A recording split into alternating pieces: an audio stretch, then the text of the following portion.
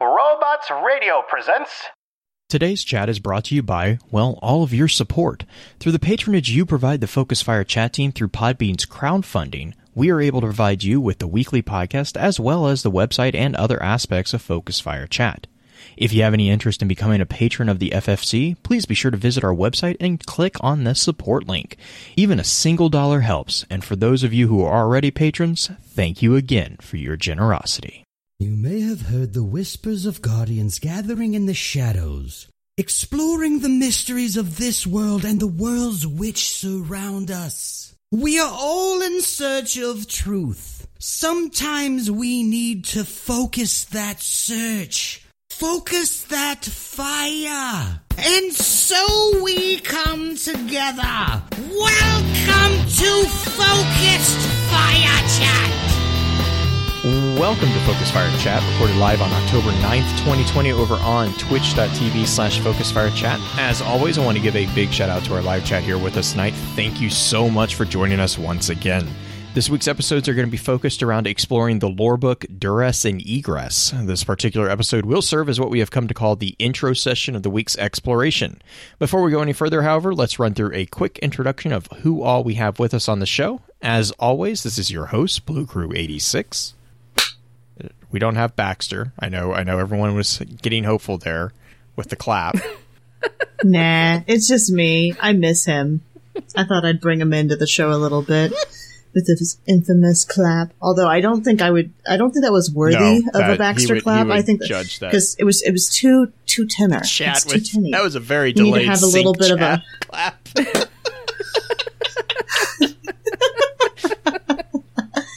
Yeah. No, I miss Baxter. I hope he and the wife he and the partner and the baby are doing really, really well. Yes. I don't know if they're actually married. No, they're not. And she's back, guys. We didn't run her off. Yeah, well, I don't know. I think I'm fired after this week. Depends on how many bulls end up in this episode. I didn't realize you were fireable. Hi, I'm Orchidable. I'm back. Hello. Green's about to lose her mind. This is the kind of stuff I'm trying really hard not to curse.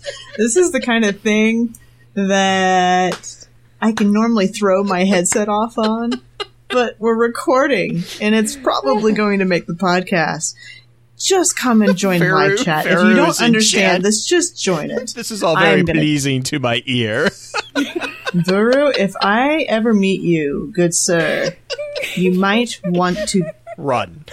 Just. Oh, man. Anyway. Green, you did this to yourself. I know. You knew what you were doing. Oh. Blue, you knew what you were doing. Oh, yeah. I'm completely fine with it. Anyways, so quick couple just special announcements. We do want to hear your feedback on the Lore Network site with the new layout. So, of course, if you will give that a gander, it is www.thelorenetwork.com.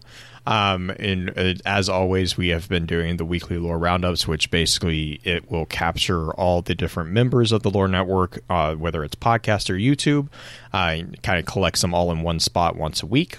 And then also just a general reminder to leave us a review over on iTunes if you like what you're hearing, or if you don't like what you're hearing, whatever, just give us some feedback.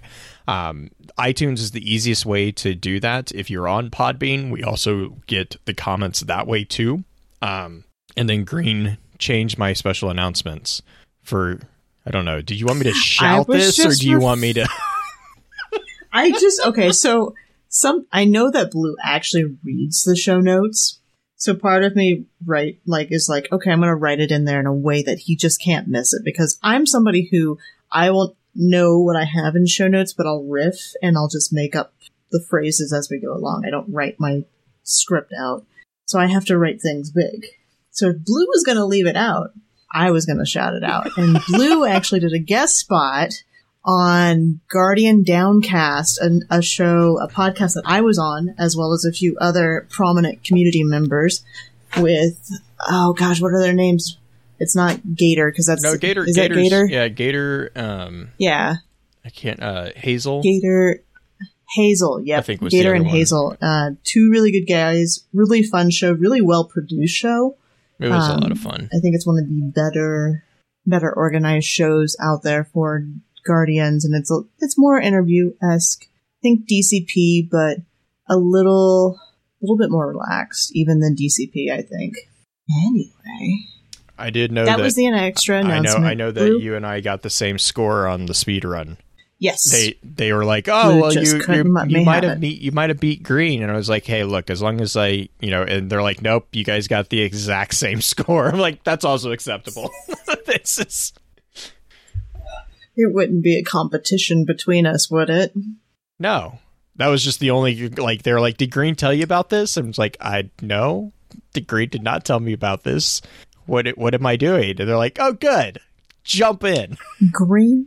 Green also didn't know he was doing the podcast until it was already recorded, so Green couldn't have warned him about this. They're like, she just threw you to the wolves. I was like, well, I mean, I don't think that was. He threw himself to the wolves. Yeah, that's fair. Yes, if anyone wants to be honest, that's fair. That's fair. Yeah.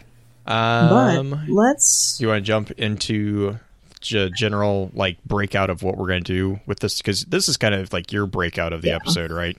Like these are the ones that you kind of came up with an idea on.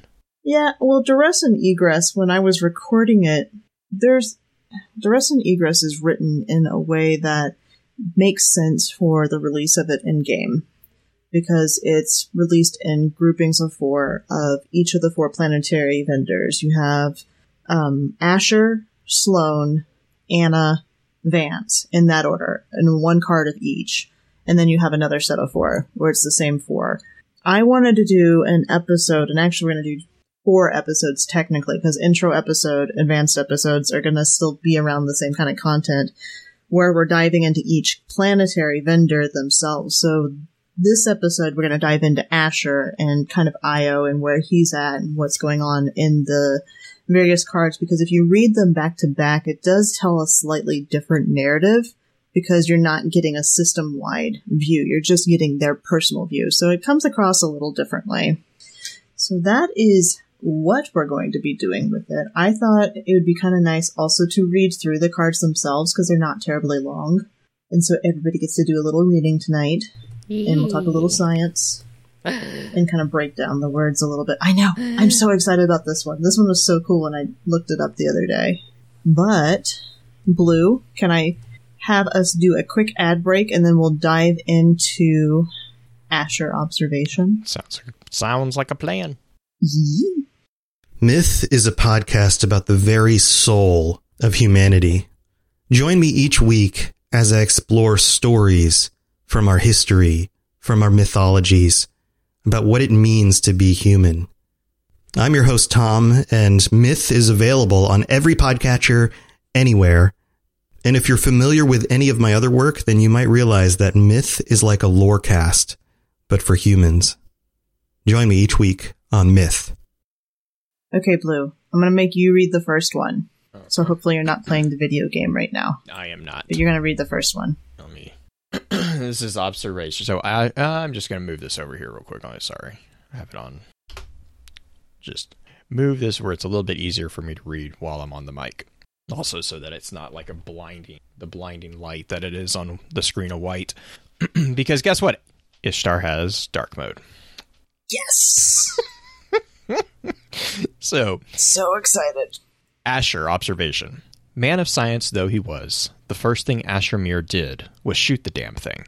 The pyramid hovered out inside Io's atmosphere, close enough to be impacted by a projectile flung at sufficient speed. In the time it took Asher to blink twice, he knew the angle of attack and the mass of the projectile. Asher finished building the mounted railgun before his coffee had cooled. He charged the magnetic coils, waited for the wind to die down, and broadsided the ship. He had expected the projectile to hit a kinetic barrier, or, best case scenario, impact the pyramid and cause utterly infinitesimal damage. Instead, at the moment of impact, the projectile stopped existing. Asher's brow furrowed with an irrepressible smile, while an irrepressible smile crept over his face. His metal arm clicked and hummed gently of its own accord. This pyramid had the audacity to park in front of his laboratory and pull such a cheap trick? Clearly, it had not thought it would meet Asher Mir. He assembled another missile, one with a detectable radiation signature and a radio signal. He fired it at the pyramid. It similarly disappeared on impact, its signals snuffed out, no longer detectable from Io's surface. Another payload followed, this one a miniature relay station. He routed it through his console and fired. At the moment it touched the pyramid, it transmitted a spike of radiation and radio broadcast. Asher smirked. They were still there, held in the field of the pyramid. Visually undetectable, signals squelched, but physically there. How the pyramid was accomplishing this feat was unimportant at the moment, though his mind flooded with fantasies of zero-point energy. The question that gave him pause was the what. What was the ship doing to the projectiles as they sat suspended in space in the periphery of its loathsome shape? And why? It had the audacity to do... I just love how the reaction, the physical reaction he has to it surprising him.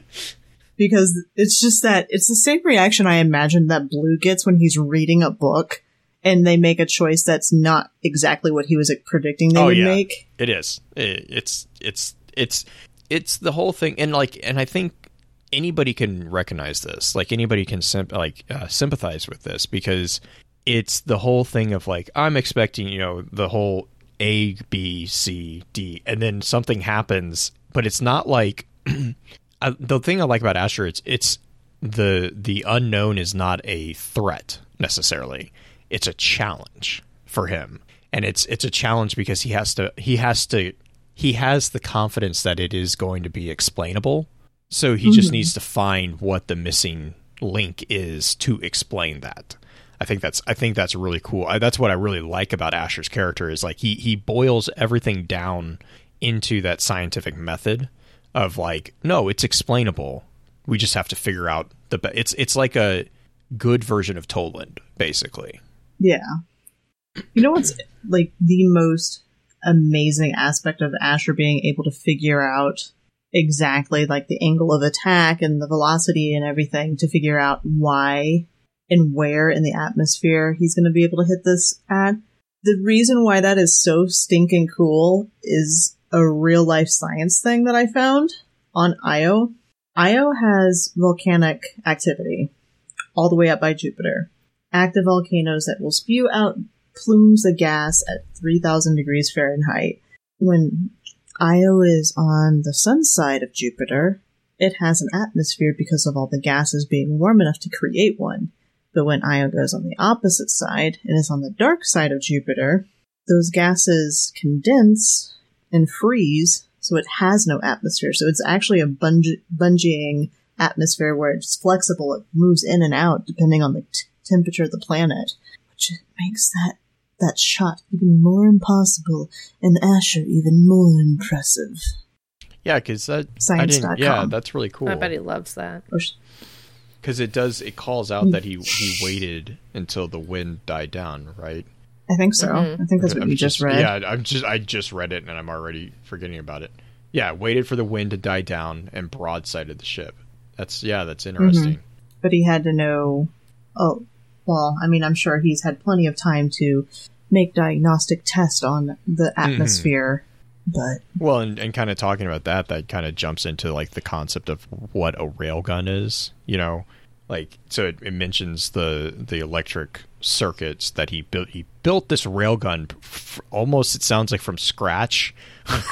He built it before his coffee had cooled. So I love that like little nod to this is how quick he does things. And I know you have here like, how railguns work. It's basically a large electric circuit that you have like a power source, a pair of parallel, like literally rails, and then a moving armature that like launches things. Did you want to talk about that a little bit more, or was that just... I mean, that was just basically like what a railgun is for anybody who's never really been curious about it. Because, I mean, railguns have existed in Halo and a lot of other video games have had them, but they are real life things. Mm-hmm. There are tests out there where they are shooting these... It's not necessarily plasma, is it? Like, oh, no, you can make them. I've made a railgun before. I mean, geez, they made them. They made them. Orchid. Yeah. They made them back in World War. What was it? World War One. That was the rail car. I want to hear you talk about this. Yeah, you made a railgun. I've made a railgun. Yeah, it's super easy. So you just need a battery, like a car battery, Uh-huh. and you need like 2 metal rails that conduct the battery's electricity, and then you need something to fire through the rails. And you need to make sure the thing that you're firing can be rushed through the rails, so So something is sharp. the rail is literally You magnetize the rail with the battery, and then it shoots it through the rail. And you can punch through really. You can shoot stuff bad very damage. far with it. We punched through a It's car like one of with those bullet trains. Yes. Yeah. Well, yeah. But in miniature form. Yeah. Well, but I mean, yeah, it is because, Gotcha. and that was one of the earlier versions of the rail gun was the railway gun. They actually Ball put bearings are really good, yeah. ball bearings are terrifying. We used nails. Why? Jeez. Why? Okay, you were already scary in the fact that you knew how to make a railgun / have made one in the past, but now the fact that you're using shrapnel in it. Yeah, that's. I love her. Yeah. Yeah. Yeah. Yeah. I really wish you had face cam so they could see this, because Here, hold But yeah, on. the railway gun was like one of the very first ones that they built, and it was an actual train car. Because what it was a gun that was literally such a large piece of artillery that they had to have it for the recoil, and it would like I mean it would when they fired it would send the car back I think like 2 or 3 miles. It was ridiculous. So Chet says, yeah, what's the big deal? We use nails. Yeah. What's the big deal? I use nails. Use nails, Yeah. said the crazy lady. What's the big deal? I use nails. It's fine. I don't know what would be worse, nails or ball bearings. They're both not good. Ball bearings will get faster. Like you'll get more speed out of a Ball ball bearings bearing. will punch a hole too. Well, you get enough The speed. nails- You get enough speed. A nail will punch a hole too. Like, I mean, they're both gonna punch a hole in it. Like, Can we talk about 0 point energy and how you would stop said yeah. nail coming at face? Yeah, let's do that. So 0 point energy is also an actual thing. This is where Asher's talking about the projectile stopped existing. It's still there within the outside little field, but the 0 point energy is vibrational energy that molecules retain even at the absolute zero of temperature. So it's that everything that is slow-mo down to nothing. Or stasis. I don't know how to follow that up without I'm just not- saying, yeah. hey guys, we're getting our powers from the pyramid. because it's literally in stasis. Hey, Orchid, would you like to read Asher prediction? I would love to. Let's do that. Yeah, Observation. let's do that. Ashramir cursed his way across Io. As he picked his way across the rocky outcrops, he cursed the loose soil underfoot, cursed his oversized pack, cursed the roving Taken, cursed the kick of a silicon Neuroma rifle against his shoulder. He looked up at the pyramid funneling its foul energies down the cradle and sneered. Well read as he was, he didn't have the energy to arrange the required words. It was late during what passed for night on Io, and while Asher was tired, he hiked on diligently. He stopped only once, briefly, to study a snail whose shell was growing tiny clusters of crystalline black obelisks. He crept down through the cavernous spaces beneath the cradle. Unfamiliar roots protruded from the earthen walls. He calmly observed the pattern of a twitching shrieker, and his calculated ricochet sent a band of Taken roaring down the wrong pathway. He passed unmolested. Eris was in her meager camp near the twisted roots of the enormous tree. She knelt near a beam of light coming from far above, which filtered through the pith of the tree to strike an unnatural splash of cambium petals. Asher noticed the smell of sap and burned cooking oil. She said she was pleased to see him, though when she sought to clarify the cadence of his supply drops, he felt she might be put off by the unexpected visit. As he unpacked what he had brought her, she explained the tree, the messages, the whispers, the thrilling struggle to glimpse the face of the unknown, even if that unknown may be trying to kill you. She was smiling as she spoke. Asher understood exactly what she meant. He rested by the fire. Nearby was a small table that held samples of hive chitin, clippings from the tree, ashy soil, and an open notebook that Asher saw was a personal journal, which he quickly flipped shut with distaste. He reached again into its pack. He brought forth a bottle of fine golden spirits, from whence some towering ignoramus misunderstood his request for isopropyl alcohol, and placed it on the table. He had brought 2 clean glasses nestled ridiculously in the boxy shipping case of a large graduated cylinder. He removed one and placed it gently next to the bottle. Asher coughed, relaced his boots, then stood and shouldered his pack. "You have things taken care of, yes?" he said to Eris. "Certainly," she said, intent on the beam of swirling light. He shifted and made a little noise in his throat. "I need to know that things will be taken care of," he said clearly. Eris looked over and considered the man standing across from her. "To the best of my ability," she finally said. Asher nodded and began his long walk back. Anybody else get the vibes that Asher is Sheldon Cooper and Eris is Amy Farrah Fowler from The Big Bang Theory with the way that they interact? Totally. Gosh.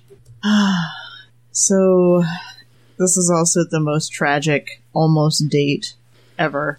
Asher bringing out the spirits. I'm more of a Eris Zavala shipper. Yeah, but Asher you don't quite understand why he's offering the spirits, and the fact that he has multiple glasses with him. I don't know. They've been pen pals for a while. We know that. I just assumed it was because they're kind of quote unquote just, working together on the same moon. Mm-hmm. So they're just trying to be nice to each other. They're also pretty much like cousins. Yeah. Yeah. It does call out that Asher's weapon is silicon aroma, which makes sense because the silicon aroma entry is all about the moment when Asher loses his arm. And the 2 fire and his fire team too. Yeah. It's also a really, really good sniper rifle. It's not bad. Isn't that the what got me Revoker? I was more of a pumpkin spice girl during that and used Beloved. Oh, well, let's see who the basic B is now. It's you. I'm trying to think, is there anything else really going on in this one? What are your thoughts about what he's asking about? Like when he goes back, when he repeatedly asks if it's going to be taken care of, do you have any thoughts like what he's requesting? I think it's actually left open for interpretation quite a ways that the writers could take it a lot of different directions eventually. Mm-hmm. Because in a lot of ways it could be seen that Asher has told Eris what Asher's plan is to go into the Pyramidion, which is what we'll see in the next card, and that any of Asher's last wishes would be taken care of. That's what chat's talking about too. Because the thing is remember with Asher's terrified that he won't be able to be resurrected because of his affliction. He has not died since his ghost was changed. Right. He's also afraid of what he'll become. Correct. If he stays alive too long, too, right. because it's continually changing, and he knows that. So I mean, yeah, and we know that because he's mentioned it to Ikora. So, in my thought process is, if he's mentioned it to Ikora, I'm almost certain that he's probably told Eris, because he and Eris are closer than he and Ikora. Not to mention the 3 of them we know are. The 3 of them are kind of pen pals between the 3 of them, because we kind of had the letter that was going around between the 3 of them last episode. Yes, Eris is definitely the more attentive within that right pen pal relationship, because Eris calls out the fact that Ikora, not that you would leave the tower type thing, and thank you for not coming, by the way. I love that. Like, you didn't come. I'll overlook that this time. Mm-hmm. We do get a little bit more of a picture of the tree's root system. The fact that Asher is moving closer and closer to the cradle, and the tree's roots are actually making it out, spreading out pretty far from the tree, I would imagine, with the way it's described, because it happens fairly early in the card. Unfamiliar roots protruded from earthen walls. Mm-hmm. And you have the second one you have here that there's a natural splash of cambium petals And like the tree searcher in me like went, ugh, Why? that's not how trees work. Okay, so The break that down. cambium, it's the main growth tissue Okay. of this. It's of the stems and roots, so it's kind of the outsidey bits. Okay. Of especially in like things like kind of oak trees and pine trees, Okay. in like more vascular plants, and it makes more. It kind of produces like, you know, there's xylem and phloem in trees, so it produces the xylem like towards the which goes towards the pith. Does that make sense? Okay. I don't know if you don't. I'm trying to describe trees when I don't have pictures to show people of trees. Right. But trees don't really do petals. So, except this tree does, but it's made of feathers. So, Yeah. It's not. yeah. I mean, tree isn't a word that we're using to describe No. something that is very not a tree. It's not. I mean, it is in a lot of kind ways. of a tree. I mean, it is a tree. It makes me think of the trees from Structure. Xenophobia, the book. Yes. I haven't read it. I mean, you're not missing much, Green. It's by a terrible person who just happens to be a decent writer. Oh, is it the Orson Scott yeah, it's Card Orson book? Scott Card. But he's a trash person. But anyways, in Xenophobia, like he one of the cultures that they run into from aliens is when they die, they actually plant a tree inside their body, and they just basically let the body sit there, and then they basically transcend into a pretty much sentient tree. Like it's a really cool thing. But that's what, like, every time we talk about this time, like, it's a tree, but it's not a tree. That's the image that keeps popping in my head. How funny. You know, there's a company that makes Yes. seed pods Yep. from your Yep. urn ashes if you're cremated. That's It's kind It's not Creepy, just yeah, a that's little not bit. the only thing though. There's another one. There's a couple companies that do that. Like you have like it's gosh, I'll have to look them up. Yeah, because when I was studying thanatology, that was one of the things that they were starting to like really get, like it was really starting to kind of take off there. I guess, I mean, it kind of makes sense in the fact that you want your body to be used as nutrients for the next living thing, that, Right. or like to contribute to. Yeah, there's other Earth. concerns that have to be taken into account with it, especially in today's world. But yeah, Interesting. Is there anything else from prediction we want to talk about? I like the fact that he notices the smell of sap and burned cooking oil. the fact 'Cause that what Eris is has been that? trying to make fried rice. Everybody wants to know if she actually liked the pineapple. It's actually, I think this is because she talked about in lit in her that wok book, on fire. she had just seasoned her wok Yeah. when he visited my her, wok because it is was on mentioned in fire. that book. So that was, she had just seasoned it, so that's why he could smell the burned cooking oil. I just love. She wasn't quite there. I just Yeah. love the. She didn't have the My wok pineapple. is on fire. Throwaway line in that. Oh gosh. There's also. You know, that's the go for it. Sorry. I was just going to say, that's the number one question I've gotten on Twitter right now is, does Eris actually like pineapple? Because the writers never finished They that never story. finished it. The small notebook that he closes, I have a very strong hunch that that's singular exeget.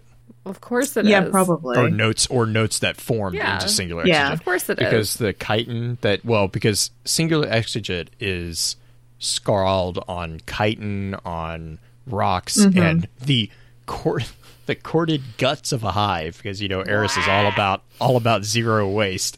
I still don't understand how that all goes together into a single book, but It's the that's bookmark, Jay. It's the bookmark. Okay, that's anyways. I'm actually thinking she's got this like kitty book. You know how the kid books, the toddler books that are thick and have like little padding? That she's got a version of that. Now all I have is the Despicable Me of like, this is terrible. You like this? Little kitten. Yeah. But yeah, it's That's headcanon I can see now. it being singular exigent. That's headcanon. Eris likes pop-up books. Yes. Absolutely. Oh, now that's interesting. I did not even think about that. Dancing in chat says, I wonder if it's the Vex in him that was disgusted and didn't want to touch anything hive related. Like it's the Vex radiolaria. I mean that's another way to read that, actually. It is. I don't know if I would attribute that necessarily to the Vex, because would the Vex be controlling his mental capacity at this point?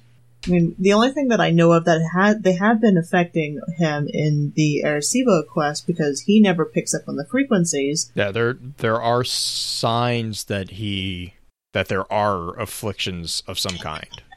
Yeah. I mean, yeah. I don't know. Yeah, perhaps. Because that's what Vera would say, because he's not sure Asher would be disgusted to closely observe alien stuff. If anything, I don't. But then the counterpoint is, and Rose is saying this now, or he didn't want to accidentally see someone's personal emotions. Like, emotions. No, that's not. No. Yeah, he's very disgusted by anything not science. Or you could say that he is a hyper clean guy who may have a thing about touching gross things. Like emotions. Like emotions. Yes. Ew, there are Love Hello is Kitty squishy. stickers on it.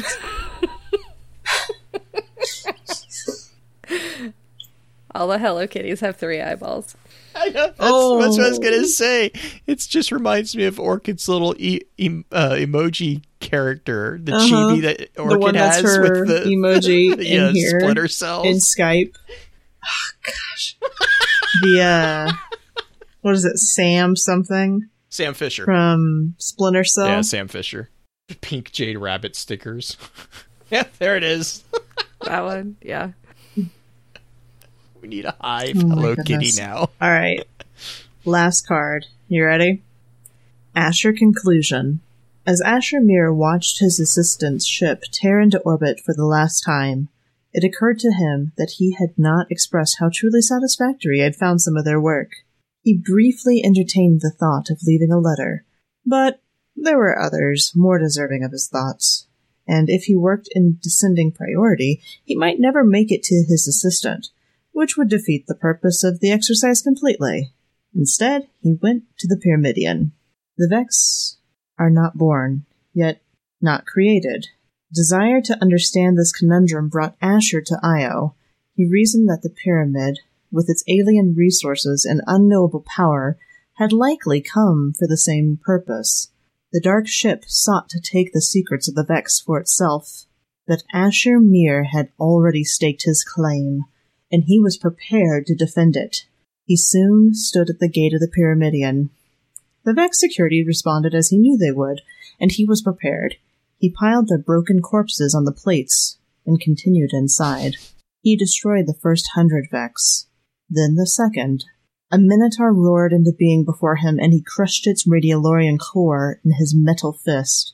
He climbed forward over their clawing limbs. He slipped in the cooling rue of their dead fluid. Asher swallowed a mouthful of blood and kept moving. He paused by a whirling gate and watched the apriotic waves, then stepped through at the only possible moment. He walked steadily through laser grids that seemed to bend around him. He hung calmly in a gravitational tourbillon as the ground beneath him flickered and shifted madly. And the Vex began to observe. The corridors of the Pyramidion were lined with glowing red eyes. The metal mannequin stood dumbly, twitching, shuddering as Asher passed. A familiar area unfolded before him, a cubist sinkhole reeking with the flat base stench of stale mud and bleach, or slate mud and bleach. He looked where the sky should be and found another impossible shape, another fractal contradiction. Far above him, placid in its Penrose vortex, the vast Radiolarian lake lapped gently at the metallic shores. The man reached up to the lake with his metal arm. He then reached with his arm of flesh. He reached with both and brought the lake down. I love these so much. I love this card. It's my favorite. Oh my gosh, blue. Okay.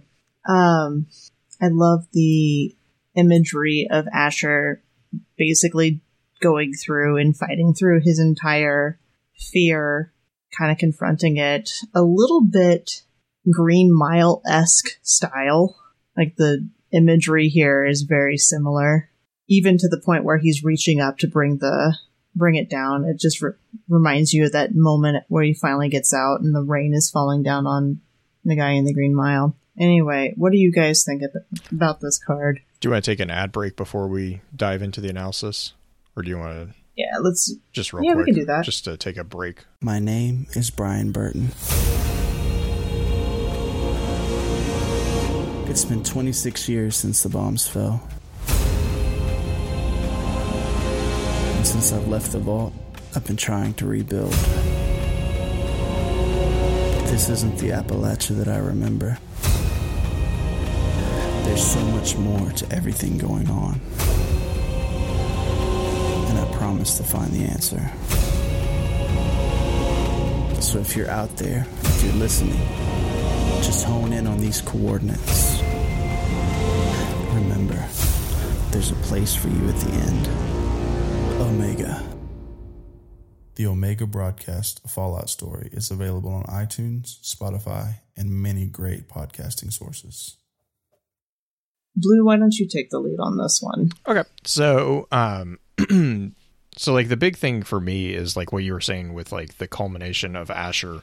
Like this is when Asher, and I think that's the reason why actually I really like Duress and Egress, is because it takes each of these characters that we've kind of gotten used to just kind of being there in the background, and we've forgotten that they are in their own way very powerful characters.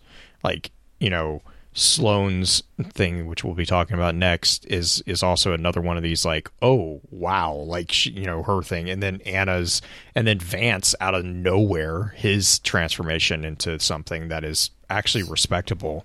As I loved it. Asher's is no other, you know, it's just the same way. Like the conversational way that he just walks through the Pyramidion, like he's just taking a stroll, basically. Like, I mean, it's not that, because he's struggling. I'm seeing like Matrix style, right? Like, but I mean, he knows how this is going to go, right? But it's that's very the thing, like is John like, Wick almost too. It's like a choreographed dance. The way he gets through it, like he knows. Or it's someone who's run it 100 times. He knows where all the enemies are. He knows every single movement that he needs to do, because it's like he's in tune with it in a certain way. He's studied it for so long that he knows the probability. He breathes it in a way that I don't think anyone else understands or can even comprehend. Quick correction: it's the Shawshank Redemption, not the Green Mile. That imagery that I was thinking of. The last scene where he's when he's breaking out of it. Something I noticed within the card, especially during this reading, was the fact that the Vex are, yes, reacting as far as like the security system of the Vex, but the Vex then stop reacting so much as just like intruder, and start observing, because Asher's doing such a crazy job of killing all of them off by himself. Normal Strike has approximately 200 enemies in it, maximum. He kills 200 pretty early on. Mm-hmm. So he's going through and dealing with a lot more than we do when we're going through a strike. Yeah. And the Vex take note. Oh, yeah. They watch him. They observe, yeah. Like, they're just throwing everything at him that they have. I just like the fact also that he finally finds his lake, and then he brings it down. Like, literally and figuratively, he brings the lake down. Well, here's a question. Has anybody looked up in that final room? I don't think I've ever looked up in that Brachion room. Mm-hmm. Besides, like before you go into the Brachion room? The one where the hole? Do you think it's a metaphor? Yeah. It's not because it talks metaphor. About the hole here. It talks about the hole here, but he also talks about the lake as if they're both there, which we always had that idea of it's a shifting. I don't think there's anything above it that I can remember. I mean, I've honestly at this point I've run it so many times I don't even look. Except for I just have the path that I do. I mean, when I run stuff, I look around whenever I play on PC because it's so pretty, but it's just a star field. Mm-hmm. Okay. I was about to say, from what I remember, there's not really anything above it. No, it's a really pretty star field. It looks like a star field because it's tiny moving pieces and like little blinky lights. Do you remember the commercial that they put out for that season that had the Vex birth? Oh, yeah. Shown with the lake itself. Like, that's the lake I think he's talking about. And with that imagery in there matches up with the look of the strike, the Brachion strike, because if you kind of like step to the side before you jump through portals, you can see down further into the Pyramidion. It's this open grid that you can see continually down. And I always got the impression through the ad itself that it is very similar in construction. That is just beyond where we're at with Brachion. Yeah, I mean, like, I know with, like, the whole thing of the Penrose Vortex, I'm assuming that's in reference to the Penrose interpretation, because that's talking about the relationship between quantum mechanics and general relativity. And that's kind of Asher's, like, he loves science stuff like that. But like, basically it's talking about like how a quantum state will remain in it remains in what's referred to as superposition until the difference attains a significant level between the two. So like, but the thing is with that, like, that space-time curvature, you know, with him interacting with it, it'd be interesting if he is the thing that is the catalyst that brings it down. Like, he's literally the catalyst that connects it and brings that difference into a significant level. I'm not 100% familiar with like that aspect of stuff, so I don't know if that's even possible, or if that makes sense within that concept. But like, you know, it's talking about like gravitational levels and quantum gravity and stuff like that, where if you have a lake that's literally like, the sense that it's always like the sense that I get from this scene is like, oh God, it was a movie. It was a long time ago. For me, it was a long time ago. It's a movie about two characters who the worlds are upside down to each other, and like you are gravitationally aligned with the world. That it was a really weird like romance movie, but like, if you're from planet A, you're gravitational. It's got to be Lifetime. Huh? It's got to be Lifetime. No, actually, it was a really good one, actually. But like the gravity, like you're aligned gravitationally to the planet that you're born on, and so like these two people basically meet from different planets, and like they basically try to like cross over. And when you're on the other planet, you're basically being still drawn to the planet that you're from. So you're actually like, your gravity is opposite to what it should be on the planet. And that's kind of what I'm getting like the sense of, is like I think Xbox just came out with a new ad with like Labyrinth, where it's the guy walks up and he's on top of this tower, and he looks up and there's a girl standing on him that's on top of a spiral tower, and she's like same type of concept. That's what I'm getting, is like it's a point of perspective that he is on the ceiling when in regards to the lake, but the lake is actually on the ceiling in regards to him. And so when he actually when he connects with the lake, it forces his gravitational input onto it, and that's what he's literally forcing his reality onto that thing, and it's redirecting the gravity to it, and it's pulling it into, you know, it's pulling it down literally because he is acting upon it. Is kind of how I got or that's what it's making sense in my. I'm gonna have to look up this movie because it's bugging me now. It is not a metaphor. Oh my God, so it's still. It fits. Upside Down. That's what it was. 2012. Not to be confused with Inside Out. No, which was also a great movie. Yeah. Any final thoughts on this, Scott? On these cards, like the combination of them together, because we're seeing Asher get to the end of his, not necessarily story, like theoretically he could die from the lake coming down on him and being in the Pyramidion. He could be consumed and become the next boss when it comes to the Vex. What? Kabir? Because the lake of... What's that? What? Kabir? What? Kabir? Yeah. Or whatever. Kabir, however you want to call it. Kabir. Kabir! The drinker of milk stout. He just wanted to make some cereal. No, he wanted his milk stout. Nitro. Left hand. Come on. There are way better milk stouts than left hand. But are there?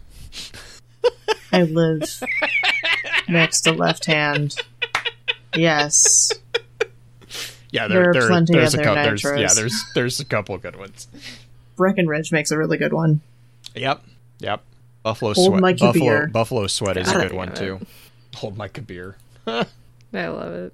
What do you think about his story? Like this arc, though, where he goes from shooting at the pyramid ships to basically possibly saying goodbye to Eris and getting his affairs in order, to finally confronting the pyramid itself and putting him into a position that if he can't be resurrected, he might not come back out. Yeah, I mean... Oh, go for it. Oh, no, I was going to say it's very him. It's a very heroic arc is what it is. Mm-hmm. It very much sets up the beginning of the story and gets to the peak of, oh my gosh, I'm pulling this thing down on my face, and like, not to make it sound weird, but I mean, I like the fact that he's basically like, well, if I can't understand the Vex, neither can you, because I'm gonna he's basically denying the pyramids the secrets, because he says the dark ship sought to take the secrets of the Vex itself, and then he goes, but Asher Mir had already staked his claim and he was prepared to defend. I mean, it basically gets the sense of like, well, if I don't get it, no one gets it, because I'm gonna bring this whole house down. Right, but do you think he's not like he would have done any damage to it, do you think? But he's changing like, it. Yeah, I think that's what he's trying to I get the sense that he's trying to disrupt the balance within it to a point that either the Vex have to get involved, like more so, or they retreat and like deny. He's basically trying to deny or to hinder the progress of the ships understanding the Vex. Like he's trying to change stuff. Yeah, Orchid, go for it. Do you think he's just trying to, like, since the Vex is really the milk and not the robots, do you think he's just trying to add himself to the Vex enough to disrupt the Vex that are inside of it? So he's making himself, he's milking himself into the milk of the Vex. Oh my god. Yeah, that's what Black Flag kind of mentioned that in chat. He's becoming milk. He's becoming a Vex mind. He's not becoming he's just becoming milk. He's holding his Kabir. He's becoming the Kabir. He's becoming the beer of the Kabir. Soylent Green? Yeah. Soylent Green is Asher Mir. Soylent Vex is Soylent Asher Vex. Mir. I forgot what I was going to say. Soylent Vex is Asher. He becomes a drinkable. He becomes a drinkable. Okay, so...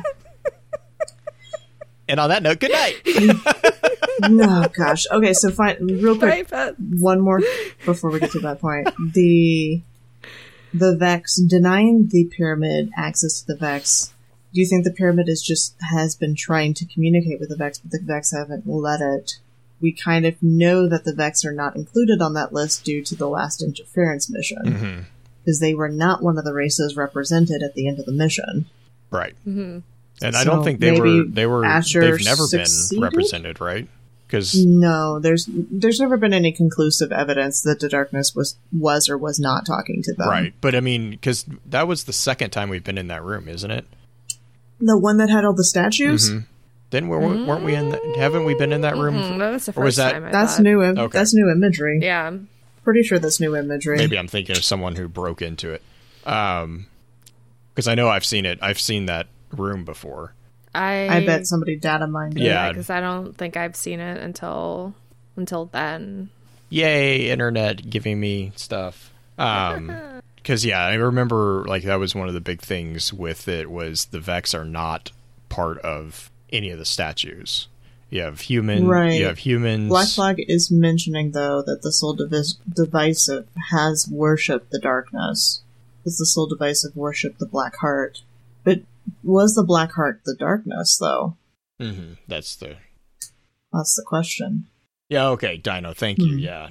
Okay, that's what I'm thinking of. The guy, he got banned for it, yeah. Interesting. Awesome. We should wrap up, though. Do you have any shout-outs, Orchid? No. Blue? I don't know how to follow up. Blue? Yeah, just again, just a general call out for giving us some feedback on thelorenetwork.com, letting us know if there's anything that we can make that site a little bit more user accessible, more user friendly. And then also just a reminder to leave us some reviews over on iTunes, whether for us or for the Destiny Lore audiophile series. Cool. And my shout out goes to actually Orchid and Elamist from Guardians of Lore for working with Blue and I behind the scenes for some special things coming up soon. That's me. Yeah. My shout out goes to you and E. What? Yeah. Guys, that's me. If you guys haven't checked out their podcast, Guardians of Lore, where they do the book club. Well, we're doing what we're doing right now, but over there. Yeah. But over there. With no notes. Also, less homework. We're the book club that doesn't do their homework beforehand. But you have some great conversations about it still. We talked about don't have to always hive stuff and how pineapples are bushes. This is true. That's about what we did last week. That's important. Yep. Pineapples are bushes, guys. They're not trees. Coming from the tree person. The tree bushes. person.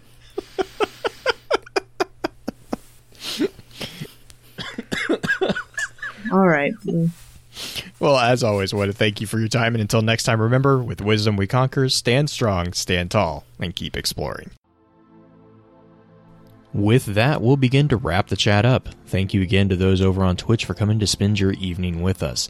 If you'd like to join us for the live streaming of the episodes, please be sure to give us a follow over on twitch.tv/FocusedFireChat. Links to all our episode archives can be found at www.thelorenetwork.com. Please be sure to email us at focusedfirechat@gmail.com with any comments and or questions for the team concerning the podcast, and let us know how we're doing by giving us some feedback and a rating over on iTunes as well. So until next time, focus your fire and may your light shine bright. You've been listening to a Robots Radio podcast. Smart shows for interesting people. Check out all the shows at robotsradio.net.